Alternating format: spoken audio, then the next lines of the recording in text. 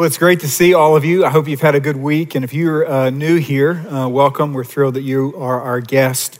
About 15 years ago, my wife and I, we said, this would be a great time for us to sort of start a way of life that may be a little bit more physically healthy than the one that we were on. And so we found a little plan, and it seems like every year there's a new plan. But at the time, there was a plan, and so we started it. And this plan, you basically worked out 6 days a week, and then you ate 6 meals a day.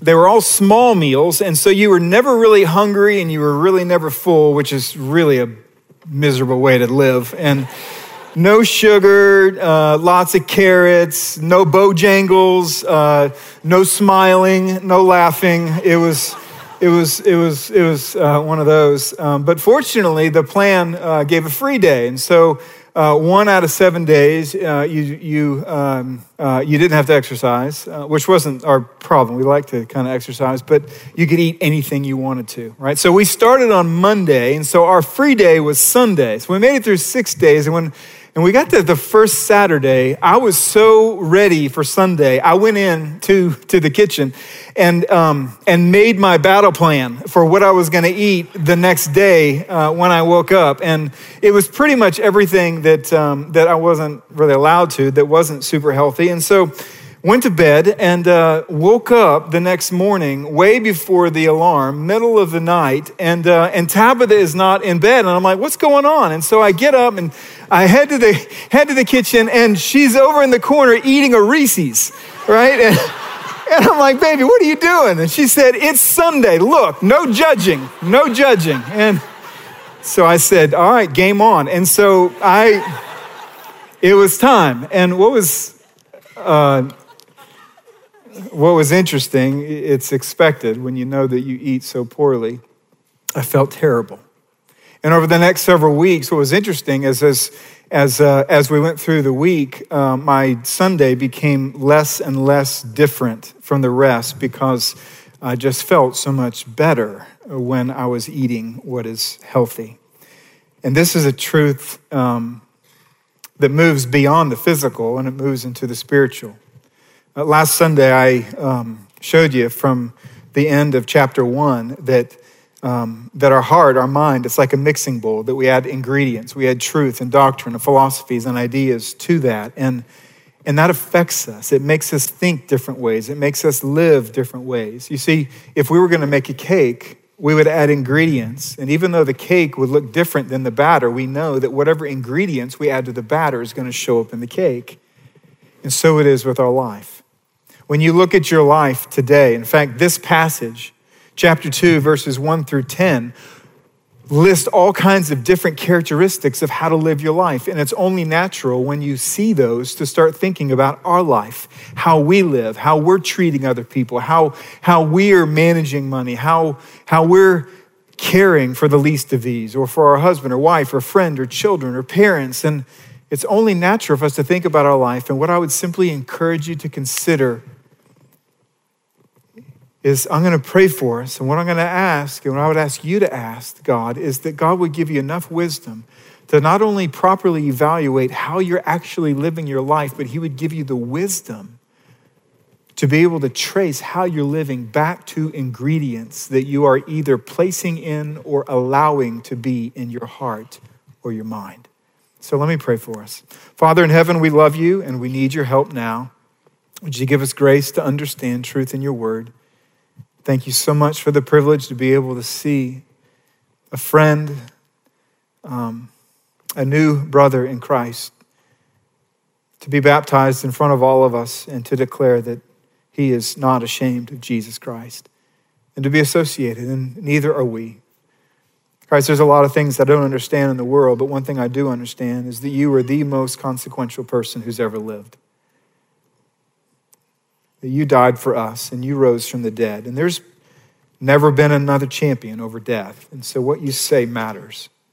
So as we open up your word, would you give us wisdom? Help me to speak. Help us to listen, even though we come with so many distractions. And give us grace, Lord, to be able to live a new kind of life. We pray in Jesus' name. Amen. So we're in the second chapter of Titus. If you have a Bible, I would love for you to turn there.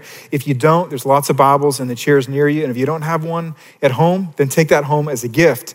But the book is really about good works, okay? It's about how does our life bear witness to the truth of God. And so he keeps saying sentences like chapter 3, verse 12. And he says, let our people learn to devote themselves to good works, good works, good works, good works. You just keep seeing this over and over and over again.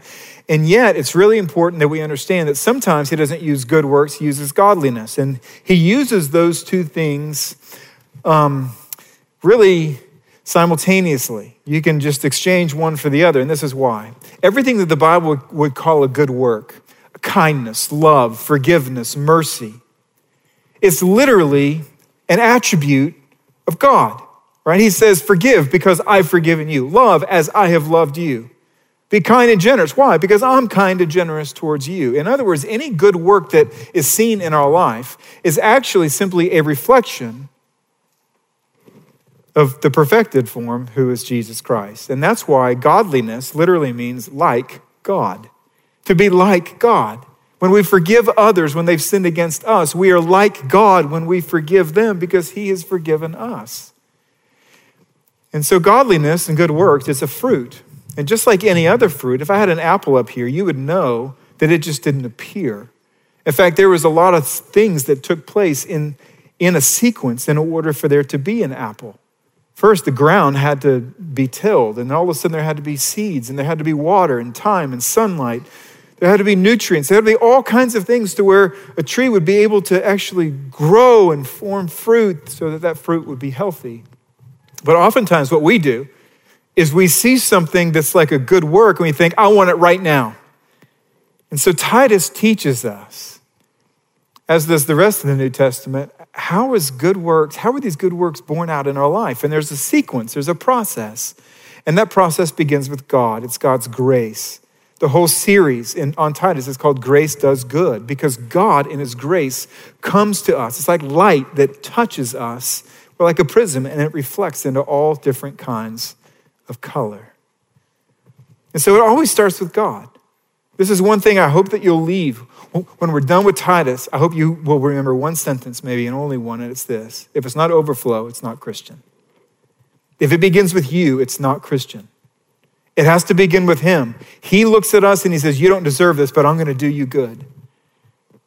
And the good that he did primarily was he sent his son to us in Jesus Christ. We have to enter a relationship with him because we were severed because of our sin. And so the very first step after grace comes to us is we have to have faith. We place our faith in Jesus Christ. We enter into a new relationship with him. And all of a sudden he says, now I want you to grow in your knowledge of the truth. And the more that we know about truth, the more we know about who God is, that's his identity, and who we are, that's our identity.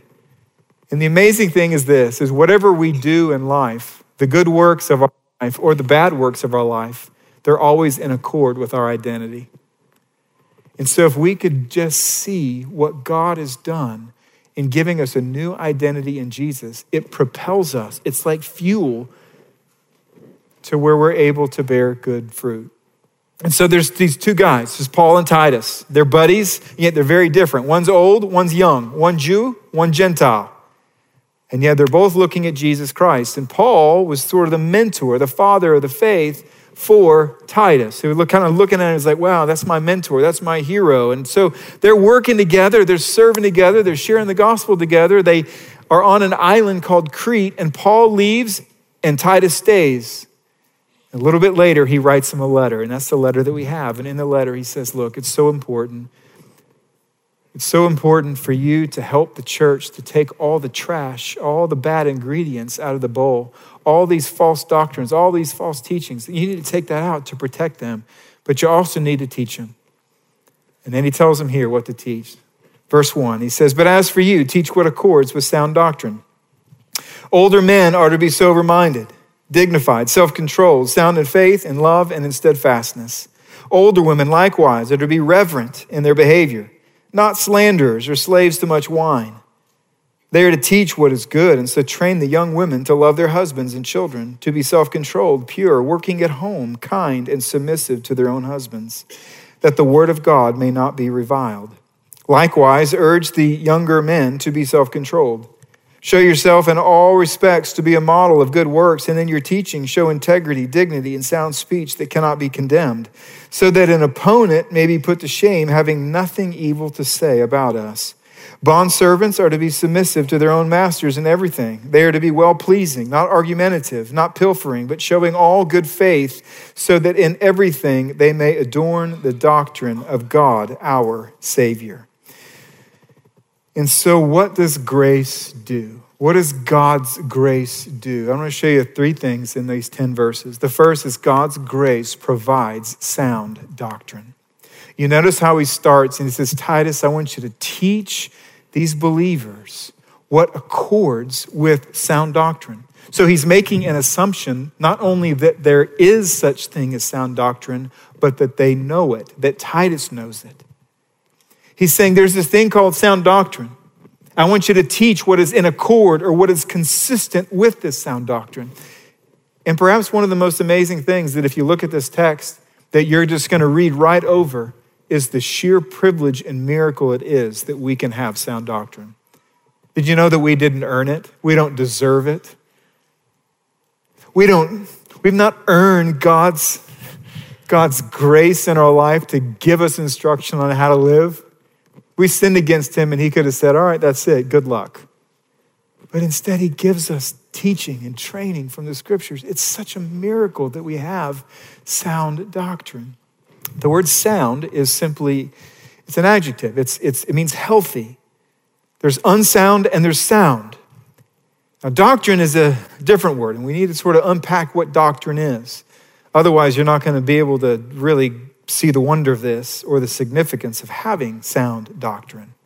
Doctrine is the explanation of truth. It's when you understand what is true about something, and then you're able to instruct it to somebody else. But isn't it true that doctrine is sort of a stale word? I mean, doctrine, it sounds tight and academic, doesn't it? It doesn't sound something like a big hug. It's not warm and tender, it's doctrine. And so sometimes we're like, doctrine. But doctrine is such a gift. Let me show you what it is. God's word is sort of like a big chest of diamonds. You look at a diamond and every single one of them, they have shape and color and beauty. They're absolutely brilliant. And if you can think about the Bible as a chest and every truth in it is a diamond, then you'll understand what doctrine is. This is what sound doctrine does. You ready? Sound doctrine shows up and all of a sudden it opens the lid and it looks in. And there you remember, sound doctrine remembers that what we're about to touch is so valuable and so precious and so undeserved that when it's sound doctrine, you never do it haphazardly. You never do it apathetically. You do it with sheer amazement that God would allow you to touch something so significant. And so you put on white gloves called humility. So that we're not standing over these things as though we're the king, but we're sitting under them to saying, God, we simply want you to teach us. And then what sound doctrine does is, just like a chest that's full of diamonds, there's some on the bottom. Well, the ones on the top are the ones we use a lot. Right? But sound doctrine recognizes that every diamond affects all the rest of the diamonds. And so what sound doctrine does is it pulls them all out and arranges them so that the ones on the top and the bottom can be seen. And now we can see all of them. And then what sound doctrine does is it seeks to learn how each clarifies the other. You see, if you only had this one, you would know something that's true. But if there's 50 other diamonds that speak into your knowledge of this one, all of a sudden now you know something fuller and brighter and bigger. For example, some of you have probably heard, or maybe you even believe, you know what, Jesus was on this earth and he never claimed to be the Son of God because he kept claiming to be the Son of Man. Indeed, Jesus did frequently claim to be the Son of Man.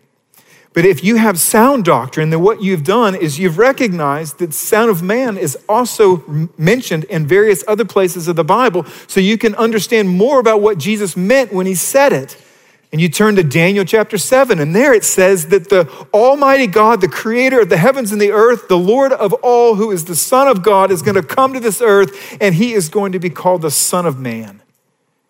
Because Son of God and Son of Man are two titles for the same person. He knows everything about being God because he's God, and yet he knows everything about being man because he was purely man. He was both, and so he can mediate between the two. Now, if you understand that, then when you come across a passage that says that he was the Son of Man, false doctrine would say, see, he's only a man, he's not God. But sound doctrine won't just say, no, you're wrong, he's the Son of God. It will also inspire you to be absolutely overwhelmed at the thought that God took on flesh to save you. That he's been tempted in every way, just as you and I have been. And yet he was without sin. And all of a sudden, one diamond, it's not only clarifying the other, but it's adding color to it. It's helping us to worship. It's creating a life that's so healthy. And so then, once we see now that sound doctrine is able to explain them, protect them from pirates who would seek to steal some and add counterfeits, and eventually look to people and appeal for faith. Do you see who he is? Do you see what he's done? Do you see how we can live? How can you not believe this? How can you not give your entire life to making this person known? This is what sound doctrine does. And so sound doctrine is foundational. Now you look at this picture right here, and what you find is there's a really, really strong lighthouse, but there's even a stronger foundation. And this is what we find here. Verse 1, this is verse 1. Teach, build a lighthouse with what accords with a rock base. There are true things that have happened. Now, how do we live consistently with those? Now, if you're following, then you're going to understand something very important, and it's this, and that is that if doctrine is unsound, then our teaching on how to live in accord with that doctrine will also be unsound. You know, there are people today, they're going to gather in a place that they call worship, and one of their foundational doctrines is that one race is superior to another. If you're new here, this isn't one of those places. We believe that everybody was created in the image of God. Everyone. So there's equality in personhood and dignity. But you know what's interesting? Those places, when they have a foundational doctrine that says that one race is more significant than another, they have to teach those people how to live in accord with that doctrine, which means that they're teaching people how to elevate their race and push down another. There are churches today, they're going to look within the scripture and they're going to take one verse and they're going to go, see, there it is right there. Jesus said, God said that if we believe that he's going to heal us. Or there's another one, you know, it says that he's going to richly bestow his blessing upon us with all the blessings that he has. And so there are some people who are going to have unsound doctrine that says, you know what? If we believe in Jesus Christ, we're going to be healthy and we're going to be wealthy. And you know what those kinds of churches have to do today to the people who have gathered under this unsound doctrine? They have to teach how to live in accord with that unsound doctrine.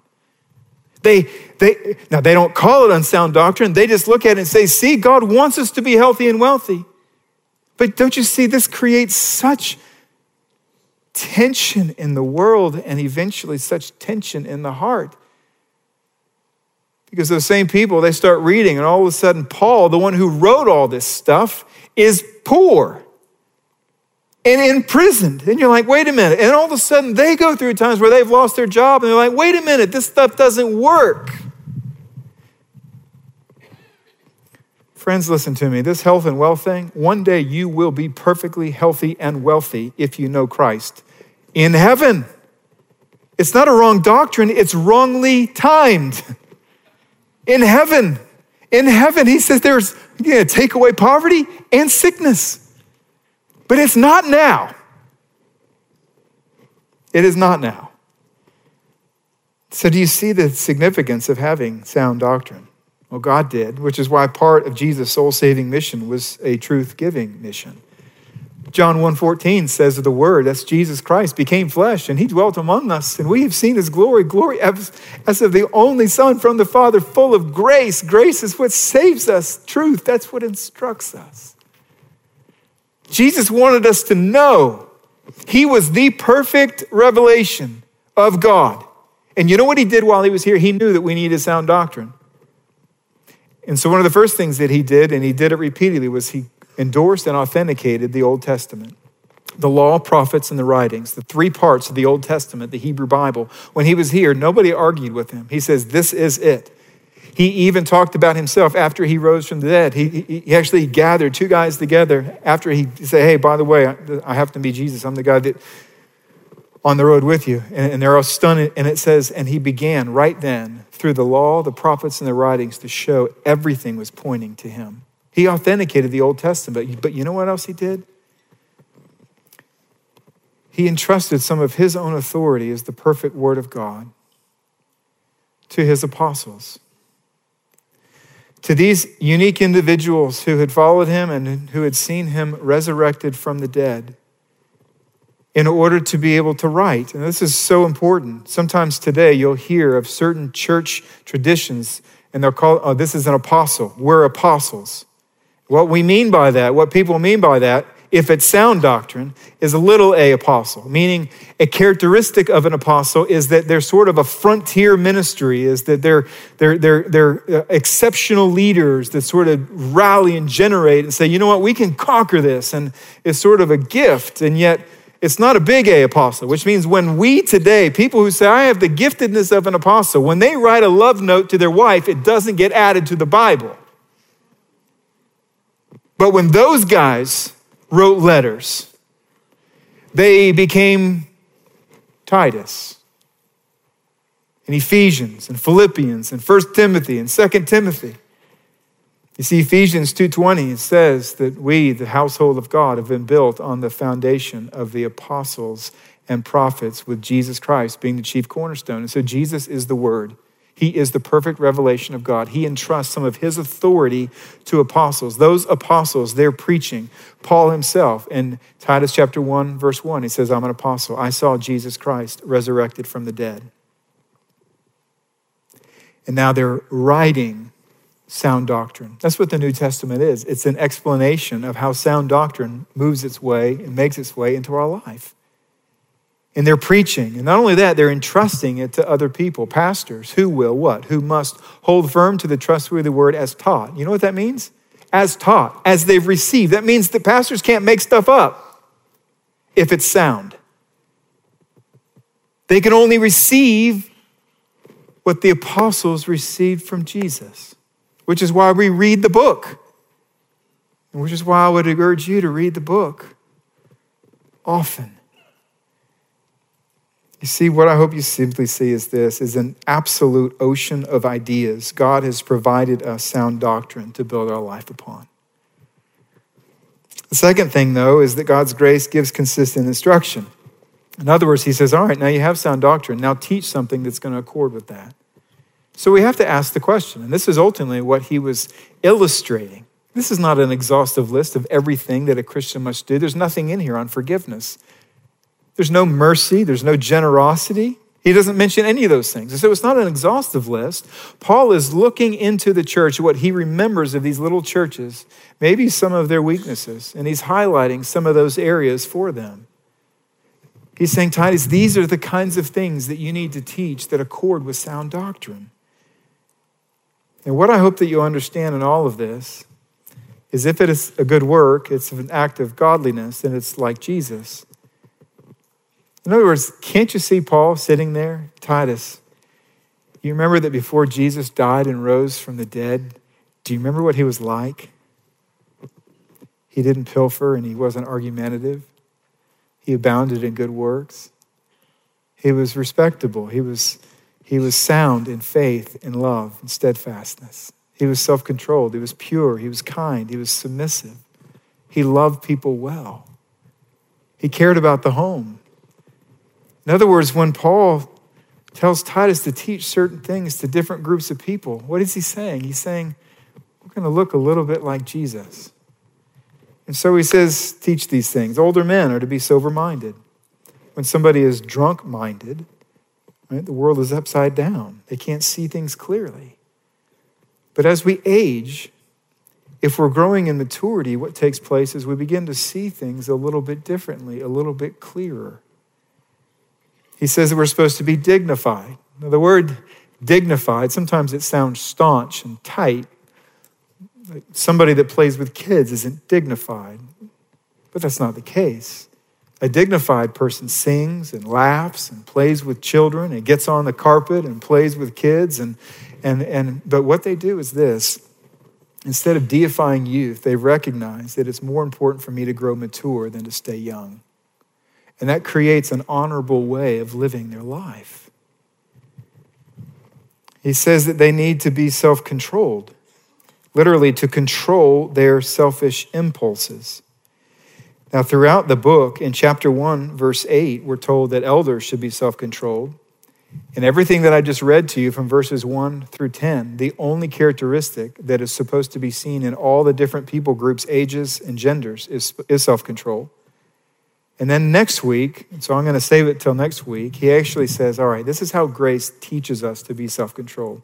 So self-control is for all of us. It's such a critically important one to him. And what he basically is saying is this: we all have these appetites of the flesh. And when an older man finally gets to the place where they're self-controlled, what he's saying is this, is that they've learned to take all of that fuel and redirect it towards noble, God-honoring ends instead of towards greed or pride or lust.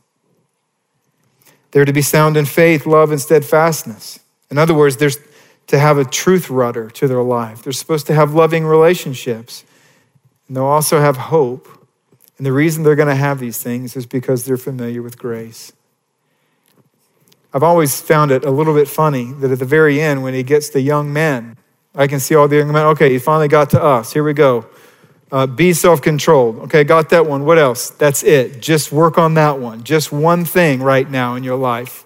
You have so much energy. You have so much zeal. You have so much, you have just passion. Just find a way not to wreck your life by listening to everything your body demands. Just learn that. Because if you'll learn that and you do that for decades, you'll develop a characteristic of your life that's sober-minded, dignified, self-controlled, sound in faith, sound in love, and sound in hope. Then he gets to women. And if you're paying attention when I was reading, you're like, okay, there's a few landmines here. So let's dance on them together, okay? First thing he says is they're to be reverent, which is very similar to the word dignified. The idea here is simply this. C.S. Lewis says, there is a joy that makes one serious. When you recognize that there's a joy to marriage or to children or to home or to life or relationships, it makes us very serious to pursue those things, and it creates an honorable legacy to our life. So he says they should be reverent, dignified. Then he talks about wine and slander. Sort of an interesting thing, right? An older woman may have a little bit more time that's discretionary because their children are out of the house. And so they give themselves or can give themselves to all manner of things, which includes normally, hey, after that, we should do lunch. We'll sip on wine and we'll talk about people. That's what he says. The word slander, sip on wine and slander people. The word slander is diabolos in Greek. It's where we get the word devil. The devil is the accuser of the brethren, the slanderer of people. So it's not a way to live our life as believers. The fact is that godly women won't have much time for wine and slander, because godly women are spending their time teaching, instructing, and mentoring younger women on what is good. Now, this is amazing. This phrase is only used one time in the Bible, and it's directed to women. It's actually not talking about a teaching post where people gather to listen to you teach. It's actually talking about mentoring. It's being in the kitchen, in the living room with a younger woman, with somebody else, imparting what you've learned about something to them, caring for them in this way, teaching them not only about character, things like purity, kindness, and self-control, but also about human flourishing, which typically begins in the home. He adds this idea of love. I think this is amazing to me. Some of us think that we can't learn to love. That's not what the Bible says. It says older women should train younger women how to love their husbands and children. Some of you've already given up on your marriage because you think, I don't love him anymore. I don't love her anymore. But I want you to know, on the basis of what we find here is that love can be trained. You can learn how to love that person again. One of the reasons this is so remarkable is because this is a culture of arranged marriages. Just imagine you don't know this person at all of a sudden now this person is your husband. Like, how do I love this person? Maybe someone else has gone before who's done this before. Let me find an older woman who might be able to ask that same question to. Maybe she can be able to teach me. Loving. And then he adds two other ideas that are a little hard on modern ears.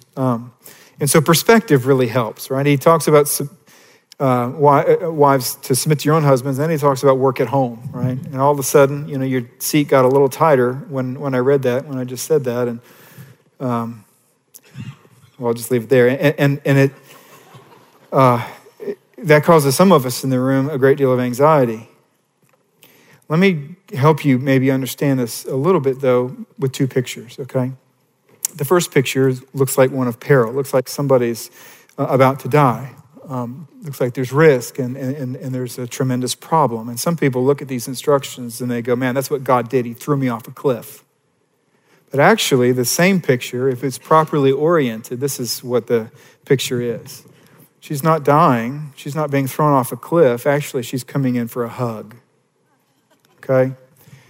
Now, on the basis of your understanding of God's goodness to you, you're going to look at the instructions in the Bible either as God's throwing you off a cliff or he's giving you a hug. So he says, submit to your own husbands. That's an interesting thing, isn't it? Now, Paul extrapolates on this in Ephesians 5 in much more color, which is why sound doctrine looks at other truth statements to help us understand this one. And what we find is this, is that God created male and female, both in his image, to be able to communicate things about him. And he planted in each one, the male and the female, a very specific relational desire. Every man in this room, they want to be respected. Every man in this room, whether you see them do it or not, they look into the mirror every single day and they ask the question, do I have what it takes? The most arrogant men among us are the most insecure men who have yet to answer that question affirmatively. So they have to compensate. But God looks at a woman and he created her very differently with a unique desire to be loved. So a woman looks into the mirror every day of her life and she asks the question, am I lovely or am I still lovely? So what does God do in his amazing mercy? He says, husband and wives, I want you to come together, you're going to be married, and then he gives a very specific instruction that meets the other person's relational need. Husbands, love your wives as Christ loved the church. Wives, submit to your husbands as unto the Lord. Respect him as you respect the Lord. And you know what's interesting is that God created it this way, is that when a man's heart feels respected, we're apt to give that person who is honoring us love. And for a woman, when you feel loved by somebody, isn't it only natural for your esteem of that person to rise? And so they feed each other in creating or in meeting God's created needs within our hearts. Now, if you can understand this picture, then you understand that God is not throwing you off the cliff. He's actually giving you a great big hug. And the other one is work at home. But this is not saying that a wife is to only work in the home, okay? Even in their culture. And you have to understand, this is a totally different culture. I mean, you'd like to wash clothes. It is an all-day effort. Like to cook, it's so different today. But even in this culture, it's really interesting that he talks about work at home as being a part of what accords with sound doctrine. So what's happening there? Why does he say this? Well, if it's sound doctrine, we're going to consider other parts of the Bible to see, can a woman actually work outside the home? Like if that's the only verse of the Bible you had and it says, work at home, you'd be like, well, that's probably it. But Proverbs 31 says that a woman there, in fact, it's honoring a woman, a very specific kind of woman, and totally esteeming her for how her heart for her home motivates her to work outside the home. Trading and doing commerce for the good of her family. It's a heart orientation. To see the importance of the family. You see, ladies, I hope you understand this, is that God has all authority. And one of the things he's done is he put the home into the heart of a woman's hand, not because there's not another task, but because there's not a greater task. Whoever holds the home holds the future.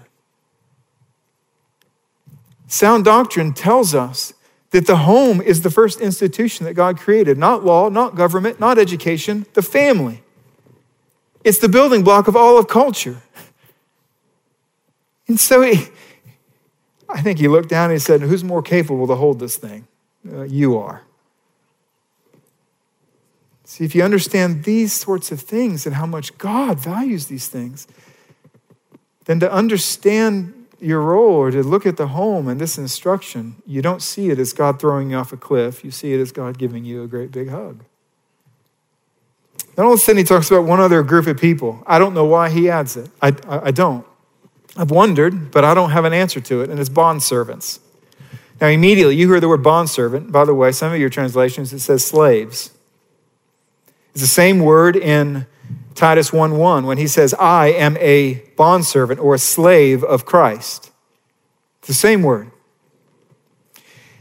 The fact is our history in America with slavery that was fueled by racism, as well as the daily outburst that we see in our culture today that's not necessarily slavery, but it's grotesque in so many different ways when we view people as not being equal and we value one over another. It colors our lens and how we even come to a passage like this, a verse like this. Bondservants, I think let's just skip that one. Let's not talk about that one. But this is really important that you understand because eventually there is an application for us.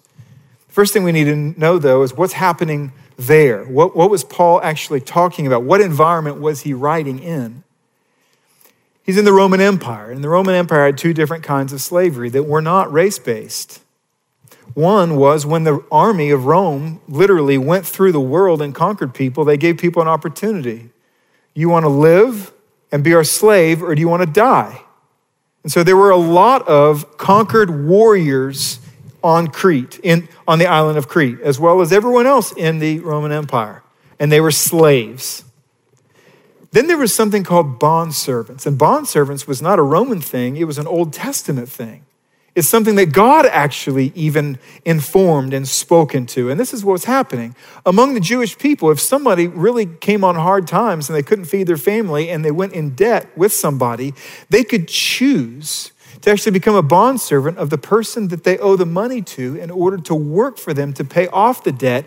And while they were working for that person, they would provide for him and their entire family the needs. So mercy was baked into the culture when people came upon hard times.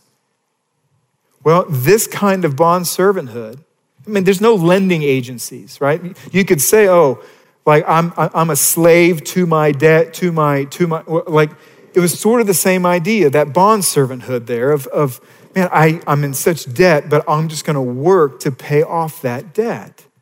Now, all of this was all mixed together. And so we need to say, okay, what does the Bible actually say about all of this?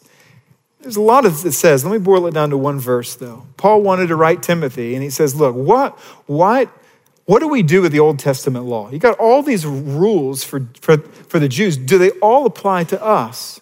And this is what he says to him. He goes, you have to understand that the law was actually meant not to give us an instruction manual to live first and foremost, but first and foremost to show us that we needed a Savior, that we had all sinned. And so he says this, the law is not laid down for the just, that is the righteous, but But who's it laid down for? Who does it need to expose and say, hey, by the way, what you're doing right now, that's a sin. That's what the law was for. It's for, and he lists a bunch of things, and one of them is for enslavers, the same word as slave traders. For slave traders, for liars, perjurers, and whatever else is contrary to sound doctrine. And so fundamentally, categorically, slavery is sin. When we look at another person and we force them to be less in a culture, it is wrong. And what took place, you don't need me to tell you what took place in America is wrong, but if you're wondering, well, what he thinks, well, it was absolutely categorically wrong. It was sin. So why didn't Paul just condemn it? Why add this? Oh, by the way, those of you in the church who are bondservants, how come he didn't say, by the way, just stop this whole thing? Well, it's likely for the same reason that he didn't condemn Rome's judicial system, even though he spent so much time in a prison when he did nothing wrong. Paul's aim when he was on the earth, and the New Testament's aim, was not to evaluate the broken worldly systems that come under the sinfulness of man, but to call Christians to live worthy of the gospel in whatever situation that they are in. You see, if you're wondering, I know there's people here whose skin color is darker than mine. And as a church family, not just me, as a church family, we are glad you're here. And not just glad you're here like you're welcome here. We appreciate you here. We want you to contribute. We want you to be able to feed into this church and to affect it. And one of the reasons that we care so much about this is because when we look at the final victory of Jesus, when it's seen in physical form, it says that every race, every language, every ethnicity is all going to be gathered around the throne. And the combination of all those differences are going to magnify the person of Jesus Christ all the more. And so here at Providence and many other places, we long for that to be seen now. And so may it happen. But the nearest parallel for this verse for us in our culture would be the workplace where unbelievers watch us work under a boss, where someone can tell us to do something. So how should we be in that environment? Well, submissive, well-pleasing, not argumentative, and not pilfering. And that gets us to the last thing, and that is that God's grace enables an appealing testimony. 3 different times he says, I want you to do this. First, that God's word may not be reviled. Second, verse 8, so that nobody can say anything against us. And verse 10, so that the doctrine of God may be adorned. The word adorn there in verse 10, it comes from a word, it means cosmeo. It's where we get the word cosmetic. And this is what he's saying. He said, when Christians live this kind of way, it's not that we're covering up something unsightly. It's that we're taking what is so beautiful and we're highlighting the beauties in such a way that people can even enjoy them all the more. And that's what we're doing with the gospel. Our lives are like a picture frame, really. The fact is that we're all broken, every one of us. And broken glass does not negate the beauty of the gospel, but it does hinder one's ability to see it. And this is why God is at work in our life. So before I pray, let me just encourage you with a few different thoughts, okay? Number one is if you've never trusted Christ, I want to ask you to respond to the truth and trust Jesus Christ. Don't let the broken glass that you see in my life and other people's lives lead you to conclude that Jesus Christ is not the most important person in your life. No one's ever loved you like him. And so we urge you to trust him today. Second, I encourage you to give yourself to knowing God's word. Healthy doctrine is the consistent diet of healthy disciples. And so I beg of you to read your Bible. Third thing, I encourage you, let's examine our lives and repent. When you're reading the Bible and your life is out of step with what you read, don't redefine what is right and wrong. Repent. C.S. Lewis said it this way. He says, progress means getting near to where you want to be. Even, or if you have taken a wrong turn, then going forward does not get you any nearer. Progress means turning around and walking back to the right road. And in that case, the man who turns back soonest is the most progressive. And last is let's consider those apart from Christ. We have the privilege to base our entire life upon sound doctrine. And yet there are so many people in the world today who've never heard sound doctrine. They've never heard the gospel of Jesus Christ. And so I want to just encourage you to continue to pray, continue to go, continue to send, continue to give, so that the gospel of Jesus Christ can run far and fast. So let me pray for us. Father in heaven, we love you. And as we come to this place, we pray for your grace in each of our lives, that you would teach us, that you would evaluate our hearts.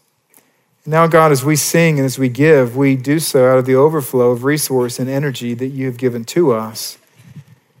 We want to sing to you out of overflow. We want to give to you because you've been so good to give to us. And the great desire of our heart is that as we sing and as we give, that you would not only take the worship, but that you would take the finances and that you would use them as the propellant to get the gospel to the ends of the earth. And that is our prayer, and we pray it all in the name of Christ, our Savior. Amen.